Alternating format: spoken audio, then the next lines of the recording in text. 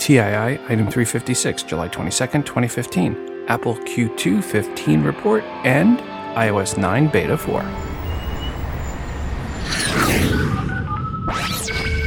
Welcome to Today in iPhone. I like it a lot.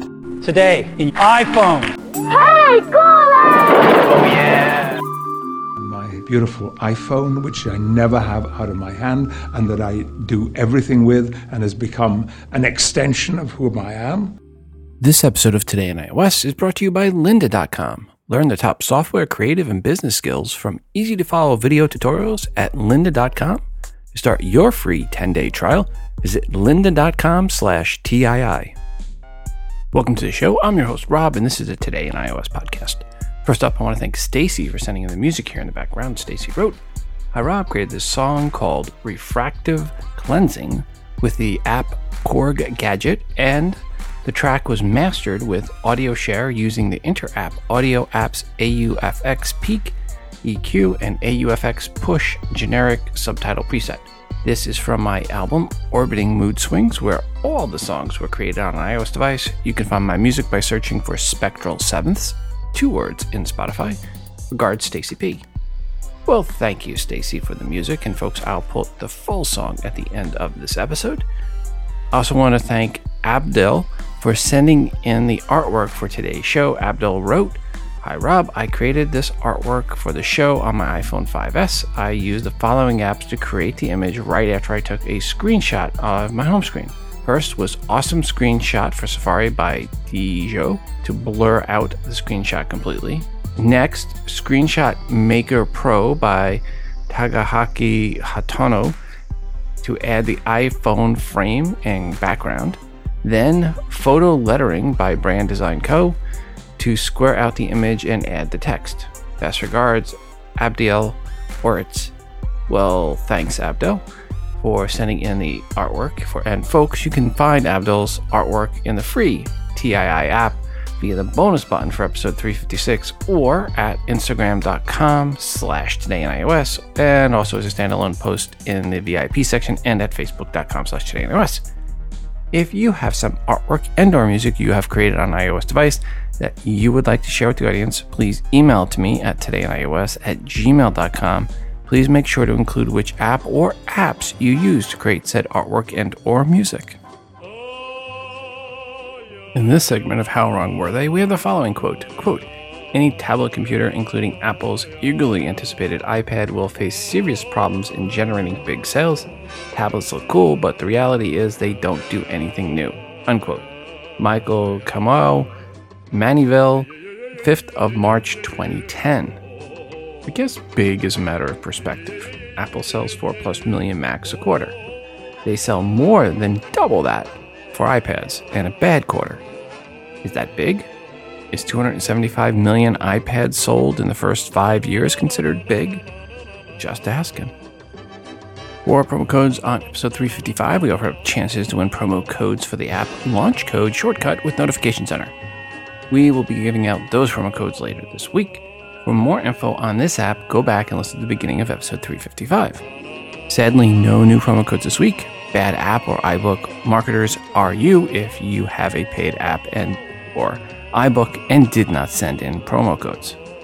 So a quick reminder, if you're an app dev or an iBook author, email me if you want your app or iBook featured in the promo giveaway segment for free. We just need the 5 promo codes or more to give away. Simply email me at todayinios@gmail.com and please include a 60-second or less audio review of your app or iBook indicating you are the dev or the author up front. Also, when you send in the promo codes, please make sure to let me know when they expire. Last week, Google released numbers that were actually higher than expectations. Yawn, you say. Well, that's normal for Apple. I mean, Apple almost always does that. What's the big deal? But see, with Google, that was the first time Google beat estimates since 2013. So what did that do to Google stock? Well, it shot it up 15% in one day, for the biggest one-day gain ever with regards to market cap, with a market cap jump of $65 billion with a B, beating the old record previously held by, you guessed it, Apple, when it saw its stock jump $46.4 billion in a single day back in April 2012. So will Apple stock jump like Google's? If Apple exceeds earnings, no, definitely not. As I said, Apple beating estimates is not news. It is expected. Yes, I know it sounds funny to say it's expected for Apple to exceed expectations. It is definitely not expected for them to meet or fall short of expectations. That is the only way for Apple to really move the stock, and that's not the movement you want to see, unless you're sitting on a cash hoard waiting for Apple to drop so that you can jump in and buy a bunch. So how did Apple do last quarter? And just for clarification's sake here, remember, Apple's third quarter happens in the second quarter of the year. They're off by one quarter always. Okay, Apple's press release for this quarterly report was titled, Apple Reports Record Third Quarter Results, which is true, and it is good results, but in some ways lower than expected in one key area. We'll get into that in a bit. But first, some of the big numbers. The record was in revenue for the quarter, $49.6 billion versus $32.5 billion in the year-ago quarter and $58 billion in the last quarter. Overall, Apple now has $202.8 billion in cash on hand. $202.8 billion in cash. Wow. That's up $9.3 billion for the quarter. Revenue was up 33% year over year. Earnings per share is up 45% year over year. And it's now at $1.85 per share. So very good big numbers. Hi, Rob. This is Jonathan from New Orleans. I'm calling kind of in response to what you said leading up to the quarterly conference call coming up that Apple's doing in regards to Apple Watch numbers. And I don't expect that we'll hear about them now, but I would think that maybe after a year, after the Apple Watch has gone through a Christmas and Black Friday sales bump, once they've been selling for a year, that maybe Apple will finally tell us how many millions they've sold. And the other thing that incidentally I am mentioning, because I just noticed it before I called you, was that in iOS 9, when you have your phone connected to Bluetooth and then you make a phone call, and I don't know if this is a feature that will stay, but as soon as I hit call, a little dialog box came up that gave me an option for what audio source to choose, the Bluetooth speaker, the phone speaker, or the iPhone, the headset speaker. So I thought that was really cool, and I hope that stays. Bye. Jonathan, thanks for that feedback. So let's talk a little bit about Apple Watch sales. With 27 analysts weighing in on Apple Watch sales prior to the announcement, they came to an average of 4.07 million units sold last quarter, with Turley Mueller with Financial Alchemist guessing at 2.85 million units for the lowest guess, and Sundeep Chakar with Jefferies with a guess of 5.7 million units for the high side. And the actual revealed number is, and this would be where I would play crickets chirping, as Apple is not going to say, period. They said multiple times on the call that last September, they said Apple Watch would be lumped in with other product category, which also includes Apple TV, the iPods now, and Apple branded and third-party accessories. They will not, they cannot, they shall not break out Apple Watch stats. It would be wrong to do so because back in September they said they would not. So there, in your face, Uncle Gene Munster. We ain't answering your question, or something pretty close to that is kind of how the Apple Q&A went. Really, really did. What they did say about the other products category is that year over year, there was an increase from $1.767 billion to $2.641 billion, and that Apple Watch sales were greater than that increase. So all we know is Apple Watch sales are greater than $874 million. If you assume an ASP for Apple Watch at around $430, that means there was at least 2 million Apple Watches sold. If Apple Watch revenue was 50% of the other category, then Apple Watch sales were about 3 million units. The actual number is most likely somewhere in between, which means less than 2.85 million units. That was the lowest guess. Or put another way, Apple Watch sales were worse than what everyone was predicting. Tim Cook did say that Apple Watch sales were higher in the month of June than they were in the months of April or May, which goes counter to what Slice was saying that we mentioned on previous episodes. It is possible Apple was not counting sales, quote unquote, of devices as a sale until they actually shipped the unit to the customer. There was no follow-up from analysts on that point. Would have been nice for someone to ask. One thing on Monday that struck me about why Apple is likely not reporting numbers. Now, this is something that I typed in here before the whole announcement on Tuesday. So this is about Monday and a little true story for me. I went to local Walgreens to buy my allergy medicine, my 24-pack of Walzir D, which is behind the counter, and I have to show my driver's license to prove I am not Walter White, wannabe. When I paid with my Apple Watch, the woman working the register said that was cool. She had seen lots of people pay with the iPhone, but that was the first time she saw someone use the Apple Watch. The first time, and it was July 20th. That is 88 days since the launch of the Apple Watch, and that was the first Apple Watch that she saw where someone paid for something. That's not good. When you consider I live in a more affluent part of town, in the more affluent town in the Kansas City metro area. So if she is not seeing it, then it's likely not happening much, if at all, at other stores locally, and that does not bode well for current Apple Watch sales. Now let's get into iPhone sales. Last episode, we talked about what the analysts were guessing collectively. It would be an average of 49.42 million units sold. And the actual number was 47.534 million iPhones sold the last quarter, which was about 2 million below what the analysts were predicting on average. Being below Wall Street estimates is not a good thing. Expect some blood in the streets for Apple stock over this, which, looking at after-hour trading, within an hour of the news, less than an hour of the news, Apple stock was down at one point over 10%. Put that in perspective, that is over $75 billion in market cap loss, or theoretical loss, in just a few minutes. It did bounce back a little later on, somewhat, and was down just 7%, or simply $52 billion in market cap reduction. Will be interesting to see how it actually does once the market opens up on Wednesday. Per how the individual analysts did, Patrick Smiley with Brayburn Group was closest to the whole with a guess of 47.52 million iPhones sold. Kudos, Patrick. Apple did say there was a reduction in channel inventory of 600,000 units, so really the iPhone sales to customers were tad higher, or the sell-through was tad higher at 48 million units, or a little above 48 million units for the quarter. And they did say the 35% year-over-year growth for iPhone sales is about triple the industry number for smartphone sales growth last quarter. So that's good news.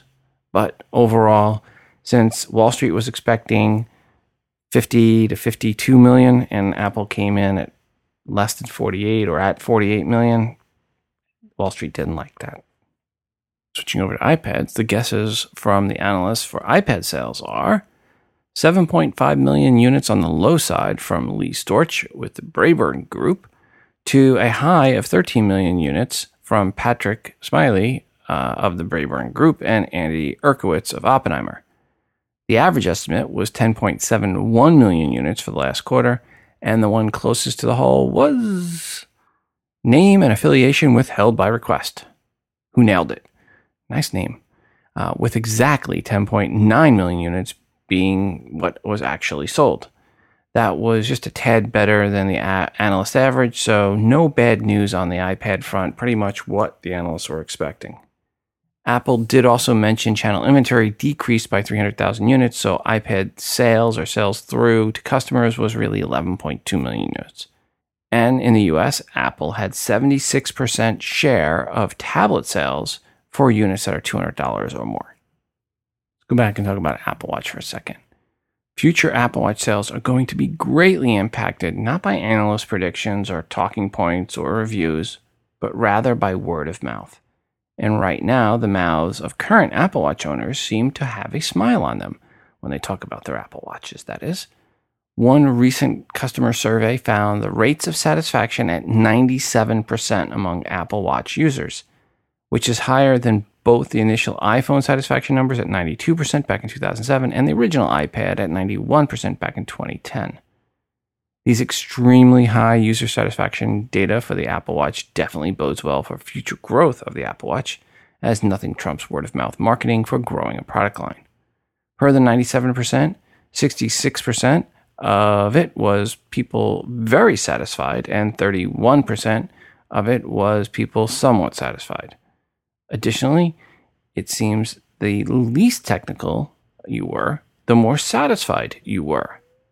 It looks like teachers, firefighters, insurance agents, and those not in the tech industry and not hardcore techies, these were the groups of people that couldn't stop raving about the Apple Watch.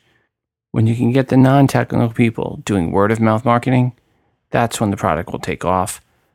At least initial reports seem to indicate very high user satisfaction. Less technical you are, the more likely you are to be very satisfied and to be talking about it, which means better word-of-mouth marketing when it's coming from non-technical people. As mentioned earlier, this episode is brought to you by Lynda, the online learning platform with over 3,300 on-demand courses to help you strengthen your business, technology, and creative skills. For a free 10-day trial, visit lynda.com/TII. That's LYNDA.com/TII. Lynda is for problem solvers, the curious, for people who want to make things happen. Maybe you want to master Excel, learn negotiation tactics, build a website, or boost your Photoshop skills. Go to lynda.com/TII and feed your curious mind. Some of the courses I think you will benefit from are Guy Kawasaki on entrepreneurship. Just went live on 7/20. It's a nice, short 15-minute interview/course. There's marketing tips with Justin Seeley and Brad Battessel. That is over 6 hours long, that course, and it was updated on July 14th. And there's Mobile for Business, setting up your iPad and iPhone with Nick Brazzi. With Lynda membership, you can download tutorials and watch them on the go, including access on your iOS device, stream over 3,300 video courses on demand, and learn on your own schedule. Take notes as you go and refer to them later. Create and save playlists of courses you want to watch or to share with friends or colleagues. Your Lynda membership will give you unlimited access to training on hundreds of topics, all for one flat rate. Whether you're looking to become an industry expert, you're passionate about a hobby, or you just want to learn something new, I want you to visit lynda.com/TII and sign up for your free 10-day trial. That's LYNDA.com/TII. Thanks, Lynda, for sponsoring this show. Hi, Rob. Jonathan from New Orleans again. I'm calling to try to help the gentleman who was asking about turning on iCloud music library and whether or not that would screw up the metadata on his music. When it first rolled out, there was a problem with that, but from what I understand, iTunes 12.2.1, which has now been rolled out, fixes those problems. If he updates his iTunes to the latest version and then turns on iCloud Music Library from the computer, I can say with some confidence that his music should not get screwed up. And as long as you don't delete the music that is locally stored on the computer, everything should stay as you've had it. So once you delete it and re-download it, that's when Apple replaces it with their own. I hope that helps the caller and anyone else concerned about this. Bye. Thanks, Jonathan, for the feedback. Into the email bag. Hi, Rob, from episode 354. The app I use for making slideshow is free. It's called iMovie on my MacBook Pro. The newest version is really easy to use, and there are loads of tutorials on YouTube or lynda.com.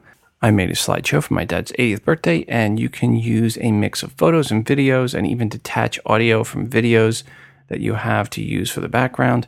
You can make it loop automatically. Regards, Karen. Hi, Rob. This is a response to the other listener in episode 355 who wanted to print directly from an iOS device, but also wanted to be able to do things like resize what they were printing and all the other functionality that you get using a computer.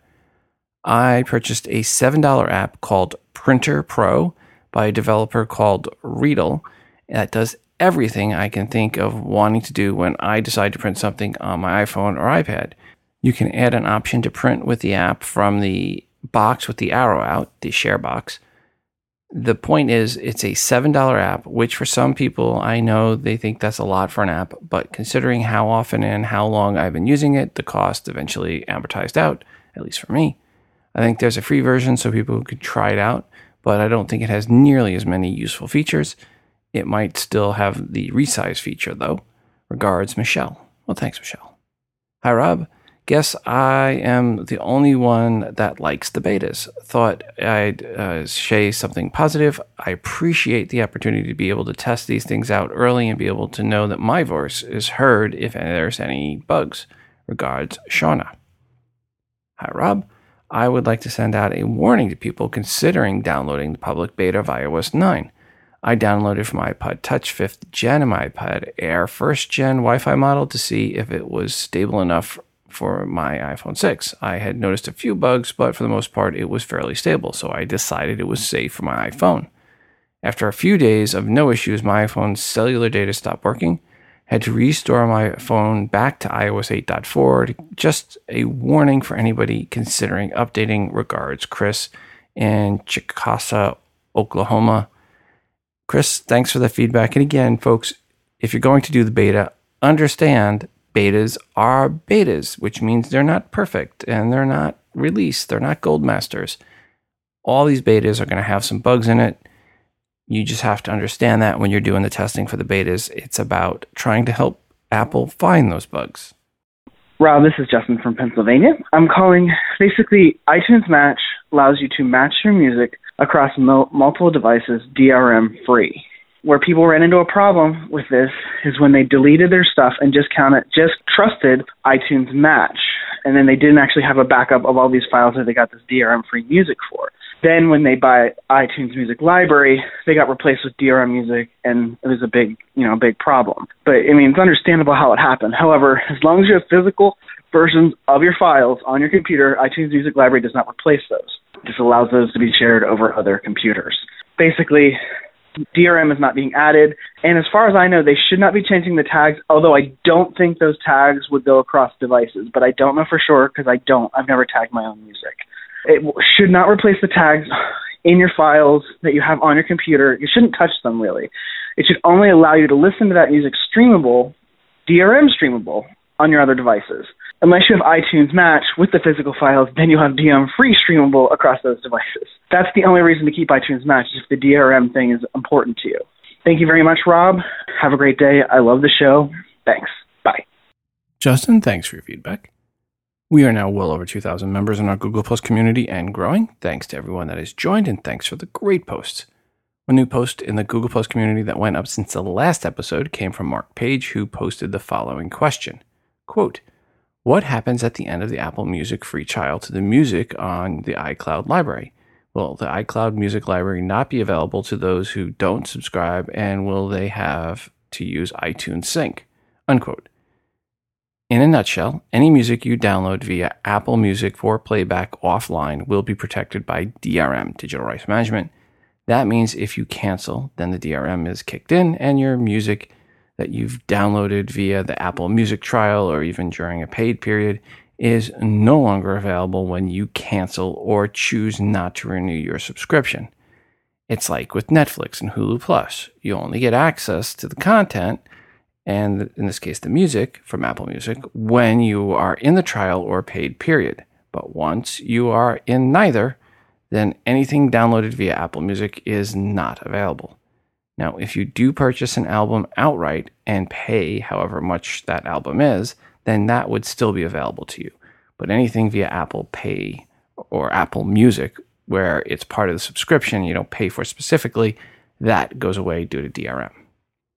Since the last episode, there were also dozens and dozens of other new posts in the TI Google Plus community, which is an Android fanboys free zone and spammer free zone. Yep, it's the most civil Google Plus community covering iOS. Folks, go to todayios.com/community to join in. And thanks to all 2,000 plus of you already in the community and contributing. Also from the Google Plus community was this post from Fred Gortson, who wrote, my recent calls are appearing on another iPhone. About 10 days ago, all my calls started appearing on my wife's iPhone recent call history. I'm not alone. There are hundreds of posts on this topic on the Apple support community starting in March 2015 with no resolution. A further bug that I haven't seen mentioned here is the current period call time shows 1 day, 2 hours, last reset July 28, 2015. When I add up the individual calls, which include mine as well, it's 225 minutes. Apple is silent on the issue, and a big thanks to Timmy T, who replied, "Are iPhone cellular calls set to on under FaceTime?" To which Fred replied yes, and that he turned it off, and now all seems to be working correctly. So again, under the settings, iPhone cellular calls, set that off under FaceTime. The quarterly conference call was not the only news on the 21st. From Apple, there was also the release of iOS 9 Beta 4 for devs, also known as 9B4, well, at least known that way around these parts. And this is just for the devs, not available yet for the consumer users that are doing the public beta. 9B4 has lots of bug fixes, but also some new features. First up, if you purchased a new iPod Touch 6th Gen, you can upgrade it to the 9B4, which is good news for devs as many do buy iPod Touches for doing testing of their apps. One of those bug fixes in the beta was fixing it where the volume button works for taking photos. That wasn't the case in B3. With the release of iOS 8.4, there was a feature that went away, home sharing. This is now back in 9B4, true to Eddie Q's word that it was coming back for iOS 9. The picture-in-picture feature for iPads now supports Podcasts app. Very cool. This is for video podcasts, so you can watch Happy Tree Friends while answering emails or twittering. With Apple Pay, there's a new settings option in the Settings app for the Apple Pay that allows you to turn on or off the feature where you double-click the home button to access Apple Pay from the home screen. Bing web results can now be disabled in Spotlight search settings. There were also some smaller cosmetic changes, pretty minor cosmetic changes. One that is mentioned often is the change of the notification icon or notifications icon from gray to red in the Settings app. Ooh, exciting. I only was able to download the betas right before recording, so I didn't want to delay today's episode. I'll play around with the Beta 4 on my iPhone 4S and the iPad 3rd Gen the next week, and if I notice anything interesting or I find anything new, I'll talk about it on episode 357. On the rumor front, we have a couple on the iPad side. With the iPad mini 4th Gen, or 3.5 Gen, as last year's iPad mini was so slight an upgrade, it's hard to call it a full Gen update. But anyway, the iPad mini 4th Gen, as Apple would call it, is being rumored to be last of its line, meaning no more 7.9-inch iPad minis after this next one. If you want to know the specs for the next iPad mini, simply look at the specs for the iPad Air 2, throw in Bluetooth 4.1 and Force Touch, and, well, there you go. The other rumor has to do with the iPad Pro, that it might launch in November. Way to go out on a limb, guys. They are also saying that because of the update to the iPad mini and the launch of the iPad Pro, there will be no real update to the iPad Air 2. Maybe the bump will be just the Bluetooth 4.1 and Force Touch. My thoughts, not theirs, but that would probably be it. Per the iPad Pro, rumors are still consistent that it will have both a USB-C port and a Lightning port, as well as NFC and Force Touch, and Apple would introduce a new Apple-branded Bluetooth stylus, so that probably also means Bluetooth 4.1 for it as well. Basically, we are looking at minor, if any, update to the iPad Air 2. I think it's going to get the new processor as well. Major update to the iPad mini, and the introduction of the iPad Pro in October-November timeframe. With the current iPad Air 2 and iPad mini updates, those would launch in the October timeframe, and the iPad Pro launch would be in November, maybe, possibly, if it is not another month. The folks at iFixit got their hands on a new iPod Touch 6th Gen and put up some iPod Touch porn on their site. One of the interesting finds is the A8 processor is being underclocked at just 1.1 gigahertz per core. Apple is doing that to save on battery life, which is important as the battery is just a 1043 milliamp battery, which is small by iPhone standards, but on par with the 5th gen iPod Touch, which had a 1030 milliamp or 1030 milliamp battery. Still, with less radios, there is less battery draw. Overall, they said the internals are very similar to the iPhone 6, sans the radios needed to make it a phone. But as I mentioned, the camera is not on par with the iPhone 6, and it's closer to the iPod Air camera. If you want to see more of the insides of the iPod Touch, there is a link in the show notes. Look for the iFixit link. Again, that'll get you some nice iPod Touch 6 Gen porn. Hi, Rob. My name is Nolan Crabb, and I'm a long-time listener to your program and a voiceover user, and just want you to know how much I appreciate what you do and the resource that you offer in the community. It's an outstanding experience to listen to every one of your shows, and I've gotten good things from all of them. That said, with regard to your son and the dyslexia, you probably already know this, and you've probably already had about 6,000 plus reminders or information bits about this. But one of the apps that I really think is a treasure is something called Voice Dream Reader. Winston Chen is the developer, and he just does a magnificent job of providing the written word in such a way that someone with dyslexia can use it. Although I'm a totally blind user of the app, find it just a huge, as I said, a real treasure. Additionally, the folks who make Read and Write Gold, which is a Windows, they have a Mac version too, a desktop program. They also now have a iOS version of their program, which will, I suspect, be helpful to your son, if not immediately, then down the road as he grows older and gets more involved in reading more complicated things and some of that sort of thing. So, again, Voice Dream Reader and Read and Write Gold, a couple of things that come to mind immediately. Should be good stuff. Also, it's possible as he gets into, again, some of the older grades, that the Learning Ally people will have an app. They do already have an app, but he'll be able to download perhaps his textbooks into his app, into the phone from the Learning Ally app. It's a pretty good resource for textbooks that you want to have read out loud to you. Just a couple of suggestions. Thank you for all you do and for making the show excellent every time you release one. I look forward to them. I'm grateful to my daughter Tricia for turning me onto the program several years ago, so a shout out to her because I know she still listens. Take care, Rob. Nolan, thanks for the feedback on Voice Dream Reader and Read and Write Gold.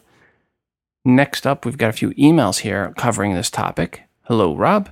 NTI item 354, you made a request for a Candy Crush type app for your son with dyslexia. Well, I can't help there. I can very strongly recommend 2 audiobook apps for dyslexics or anyone with visual, physical, or print disabilities which prevent them from reading traditional print materials. First is Read 2 Go, one word. So Read 2 Go, one word, from B'nai Tech. It is an accessible ebook reader for reading Bookshare titles. The Read 2 Go app will read books downloaded from Bookshare multimodality, allowing the user to see and hear words at the same time in a high-quality text-to-speech voice. Bookshare is a nonprofit organization which opens up the world of reading for people with print disabilities, offering the world's largest collection of accessible titles. Anyone in the world with learning disabilities, low vision or blindness, or who is unable to read standard print because of physical disabilities may qualify to join Bookshare. Membership is provided free to U.S. students and schools, and for other individuals, Bookshare membership is $50 annually with a $25 setup. Discounted fees are available in some countries. Once a user provides proof of disability and completes the Bookshare enrollment, the Read 2 Go iOS app allows access to over 345,000 titles, all included in the membership. There are no per book charges. The Read 2 Go app is $19.99. Second, Learning Ally is the name of both an app and a national nonprofit dedicated to helping blind, visually impaired, and dyslexic students succeed in education. Like Bookshare, membership and proof of disability is required, but Learning Ally accepts Bookshare membership as proof of disability. The Learning Ally iOS app is similar to Bookshare in that it reads books multimodality. The text is highlighted as it is read by the voice. However, Learning Ally also offers human voice narrated books as well. There are over 75,000 books in their library, including many bestsellers and textbooks. The Learning Ally organization offers so much more than just the app, including one-on-one consultation to answer your questions, a community for emotional support, advice, webinars, and events to build your knowledge, and of course, the iOS app with human-narrated audiobooks to help adults or children read. Learning Ally membership is $119, but they do offer free waivers for those who qualify with application. More information for sign-up can be found at bookshare.org and learningally.org, A-L-L-Y. I am an educator, but I'm happy to admit to plagiarizing much of this email from their websites to help spread the word about these apps and organizations. My 11-year-old daughter has dyslexia, and I cannot recommend these two organizations and apps high enough. They have made a tremendous difference to my daughter, helping to turn her from a frustrated student into a voracious reader. We've learned that the access to information included in the books, magazines, and newspapers is what is really important, not whether it comes to a person through a printed text or audiobook. I'd love to hear other listeners' experiences and suggestions. Bookshare and Learning Ally are examples of using iOS to provide assistive technology that comes pretty close to perfect. Regards, Jeff Selhorst. Jeff, thanks for the feedback. Back to the email bag. Dear Rob, per your question to us who know of apps that will help your son who's dyslexic, I would like to recommend the Read Quick app. It's Read Quick, one word. Back when Read Quick was made, parents of dyslexic kids were saying it was something that really helped kids in school. Since it shows one word at a time, it lets them just focus on each piece and removes a lot of the garble that just adds complexity for them. Best regards, Cody K. All right, I listened to last week's TII podcast and heard your request for a specific type of app to help your dyslexic son. I'm legally blind and subscribe to the podcast Assistive Technology Update with Wade Wingler. I listen to it to be aware of current accessibility technologies that may address my specific needs. They have a weekly feature called Apps Worth Mentioning by bridgingapps.org, who seem to have and evaluate apps that can be used to help various accessibility and cognitive needs. I don't know their product well, but you may find some apps that help add to the toolbox you are trying to create to support your son. You might also contact this.org for more specific information or direction to search. Good luck to you and your family in these efforts. Here's the link. Regards, Doug C. in Indianapolis. Hi, Rob. Somebody asked in an earlier episode about a Candy Crush saga-style game with letters and words instead of candy. I think you too were interested in something similar. Well, King has released a game that's just like that. It's called Alphabeti Saga. Regards, Aurelian Radu. Also had that app suggested from a few other listeners. Thanks for that suggestion. Again, that's Alphabeti, one word, Alphabeti Saga. Saga is the second word, so two words, Alphabeti and then Saga. Another app that I had suggested and I got promo codes from the developer for is called Dyslexia Quest. And my son has been playing with that one. That one's geared towards younger children with dyslexia. And he actually really likes that one, and it's nice. It's got different levels, and you try to work your way up, and good app. So again, that one is called Dyslexia Quest. It's definitely for children 7, 8, 9 years or older, or 9 years and younger. And I want to say a big thanks to everybody that sent in suggestions, links, feedback about this dyslexia apps and help for my son. It really, really is greatly appreciated. Hey, Rob, it's Brent out here in Oklahoma City, and just a couple things for you about the Apple Watch. The first thing, I don't know if it's widely broadcast, but if you want to actually close out of an app completely in the Apple Watch, because a lot of the Apple Watch apps, they stay open kind of in the background and running. Since there's no app switcher, the way to close out of an app is to bring the app up, hold in on the Friends button on the side until you get the power off screen, let up on the button and then press and hold it down again, and then it will close the power off screen and also completely close out of the app as well in the background. So that's just a little trick or hint if that's not widely publicized. If it's not widely publicized, I'm not sure if it is or not, but I did, find that information on the internet. So thought some people might like to know that. The second thing is I actually have the Apple Watch black stainless with the black band, and the first one I got actually was a little bit defective. The vibration on it was very weak. The battery was draining really quickly. And so I reached out to Apple to do a replacement, and I wanted to give everyone a heads up on this as well. The first time when I talked to the Apple advisor or the manager in AppleCare, he said he was unable to do a quick replacement. He said he was unable to do that on any of the watches except the Apple Watch Editions. And I was a little bit frustrated because he said that I would have to send it to like a repair place and they would have to determine if it could be repaired or they would replace it. I said that just doesn't make any sense to me, because you would think that they could do a replacement or they would do a replacement on any of these watches. So he basically said, no, I can't do it. And then he got back in the system, and all of a sudden it showed up that was allowing him to do that replacement. So he was able to send out a replacement overnight and do it that way. So I just want to let everyone know that if they call in and they try to tell them they can't do a replacement for any watches except the Edition, to tell them that's not true. They can, and they need to exit the system and go back into it or something of that nature. So just wanted to let people know that. Appreciate you. Catch you later. Bye. Brent, thanks for the feedback. Thanks to all that sent in this next one, which was actually sent in from quite a few people. And this is per the Kickstarter project called Znaps, Z-N-A-P-S. And this is basically a MagSafe connector for your iPhone. Finally. When you have two boys running around the house, MagSafe connectors have saved my laptop numerous times. The goal of this was $94,221. It's a conversion issue. And to date, they have raised a wee bit over $500,000, and they have until August 14th for additional funding, so congrats to them on this. Pricing on this is about $9 US. That gets you one Znaps connector and one Znaps adapter.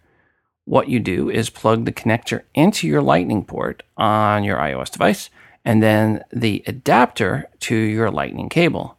And the two connect magnetically to charge your iPhone. But wait, there's more.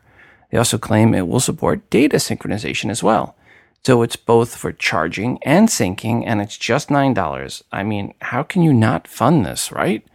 Actually, I did fund this, but at the $18 level for 2 connectors and 2 adapters. Hey, the wife would have been jealous if I didn't do it that way.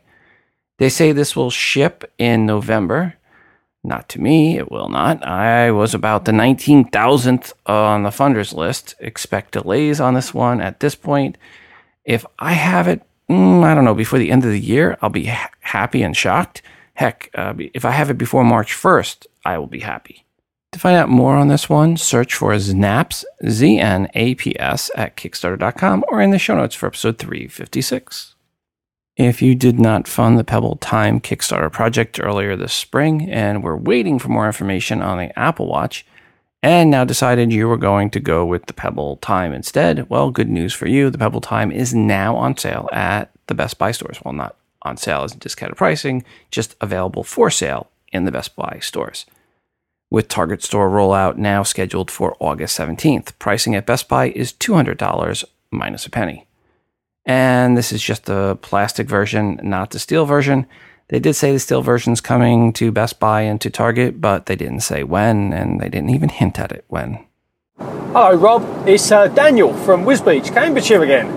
Just listened to myself on the podcast and actually made myself jump. And also, I've noticed that my voice is horrendous. So possibly I'm giving Siri a hard time. Sorry. This is with reference to my note that I made about Siri being broken in the UK. Think it may be my voice. my dictation. I think it's just a bit mangled, a bit mock-knee.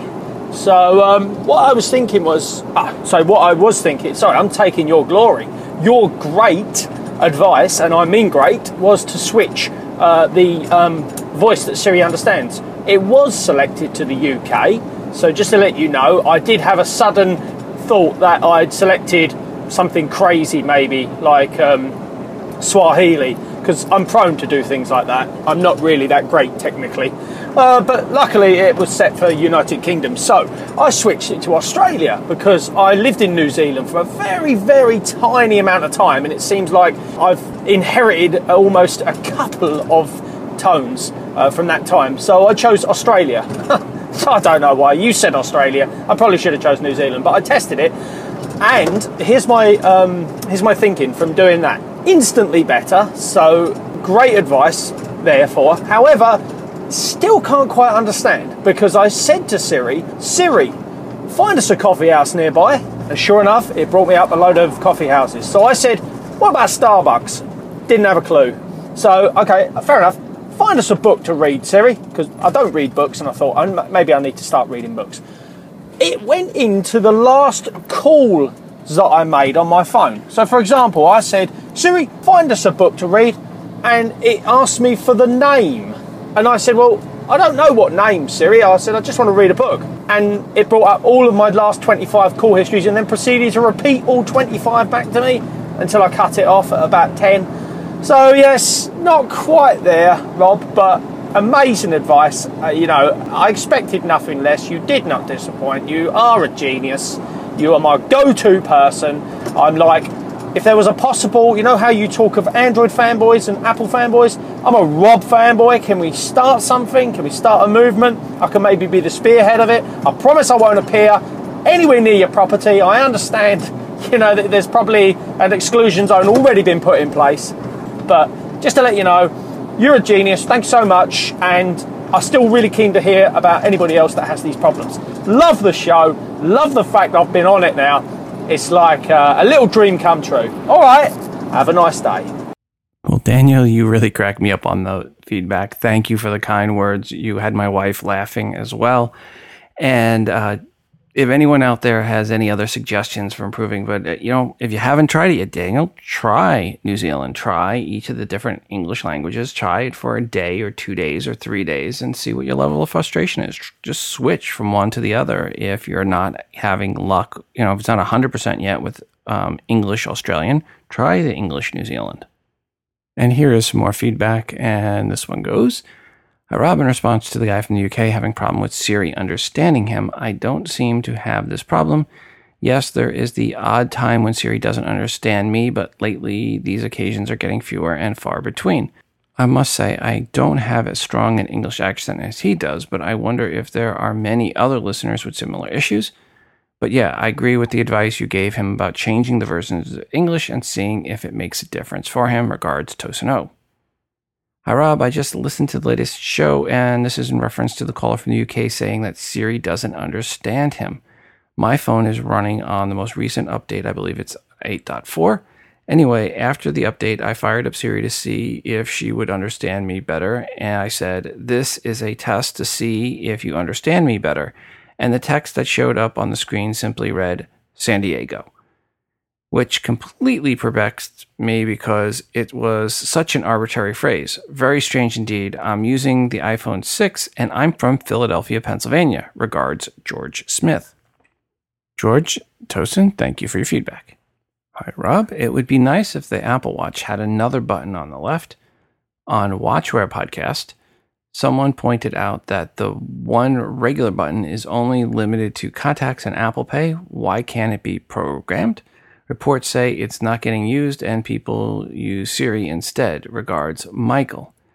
Well, Michael, from what I've heard, even with Watch OS 2, that when people are able to do installable apps, they're still not going to be able to use that second button or the Apple Pay button or the Friends/Apple Pay button. Really, all I ever use it for is Apple Pay by double tapping it.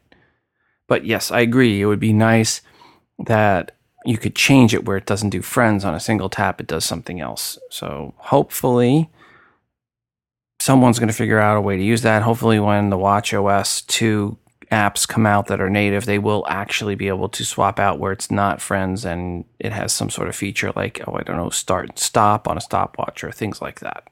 Hey Rob, this is Shauna with Indianapolis calling back again. This is an update to the situation where I had jailbroken and used a tweak called Untethered Hey Siri, where I can actually say Hey Siri while the phone is unplugged and it will work.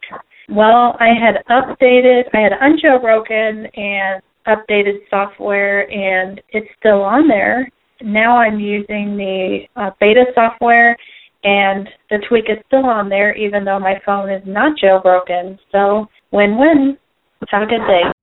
Shauna, thanks for the feedback. I remember one time I did a tweak where it changed the carrier name. I changed it from AT&T to Wizard, which was Libsyn, the company I work for. It used to be called Wizard. And it stayed there from update to update to update. So some tweaks seem to stay with you and others go away. So usually it has to do with something where it's a tweak that allows you to do some hidden feature that is available. So they're really just unlocking a functionality in the iOS device. And that's why it goes from device to device as you update and upgrade. And again, this went from device to device as I would upgrade and do a whole new restore from update. That tweak would carry over. It was kind of cool. Staying with the jailbreak theme, thanks to Chris in London for this next one, which is for jailbreakers. Cydia is moving from a root level app to now run as a mobile or normal type app. How does this affect you, the jailbreak user? Well, now you will see some of your tweaks applied to the Cydia app, whereas in the past, those tweaks did not affect the Cydia app. As they say, quote, for example, if you have a tweak installed that improves how the keyboard works in all apps, it will now improve the keyboard in Cydia as well. They do warn that some tweaks might have issues with Cydia, as the devs for those tweaks up until now did not have a chance to test them and debug them. And they say if you have a tweak that causes Cydia to be unstable and unusable, you can fix it by booting your device with Cydia substrate disabled. To do this, turn off your device and turn it on while pressing the volume up button until it finishes booting. Then open Cydia, uninstall the buggy tweak, and reboot again the normal way to get back to normal mode. Hey, Rob. I'm crying uncle. I'm trying to get my Amazon Echo to play your podcast, and I know it's on TuneIn Radio because I looked it up on my iPhone. I need to know the magic word to get it to do it. Doesn't seem to want to cooperate. I've got it to do the Nerdist and This Week in Tech and Blind Bargains and stuff, but it just can't get it to play your podcast, which I'd like to learn to listen to it on there because it's my new toy. Thanks. This is Larry Roach. Appreciate it. Love your show. Bye. Larry, thanks for the feedback, and sorry to hear the issue you're getting with the TI app not playing in the Amazon Echo with regards to the TuneIn app. It should work. The only thing I can think is the TI app is mono, and maybe those others are stereo, and that the Echo doesn't like mono files. Maybe. I don't know. This is the first time I've ever heard of any issue with the TI app podcast episodes not playing. I'd recommend you try it in Spotify, but Spotify hasn't updated their web apps yet, which I think this would qualify for if there is a Spotify app. You might want to look in the Amazon App Store and see if you see the Today in iOS podcast app there, and if that works with the Echo. I don't know, but I really don't have much of a suggestion. I can't change the way the file is encoded because an Amazon product doesn't play it when all the iOS devices do. So I'm not going to change anything to upset the apple cart with regards to iOS devices. Back to the email bag. Rob, I updated my iPhone 6 Plus to iOS 8.4 when it was released to the public, and since the update, my touchscreen will intermittently be unresponsive. So far, to fix it, I can just put it to sleep and wake it up, and it'll be fine for a little bit. But to try and resolve the issue, I have restored, reset, set up as new, erased it, just everything I can think of, but it still does it. I've researched it and found no real answer or solution until today when I found a few videos on YouTube showing either removing and cleaning the touchscreen controller or replacing it. There are several cases I've read that people have had the screen replaced just to have the problem show back up after a day or so. Even a few that had the unit replaced and had the problem come back. I'd just like to get the info out there so more can understand what's happening to their phones if they're seeing this. I'm sure Apple knows that it's a problem. It may not be affecting a huge number of units, but there are quite a few out there, and I feel as long as there are no signs of abuse, Apple just needs to make it right and not make us jump through hoops. Regards, Ronnie. Hi, Ronnie. Thanks for the feedback. First, I would say this. Do not open up your unit and try to clean or adjust anything if you are having issues, folks. Take it to your Apple store. All the iPhone 6 and 6 Pluses are still under the 1-year contract, and they're covered by the Apple warranty. And opening the unit and trying to clean or fix something can and likely will void your warranty. See your local Apple store if you are seeing this. And per the numbers seeing this, it doesn't look to be a very, very small percentage of people. But hey, even a very, very small percentage of a really, really large number is more than a few people. But again, don't try to fix this yourself. See your local Apple store or wherever it was that you purchased said unit.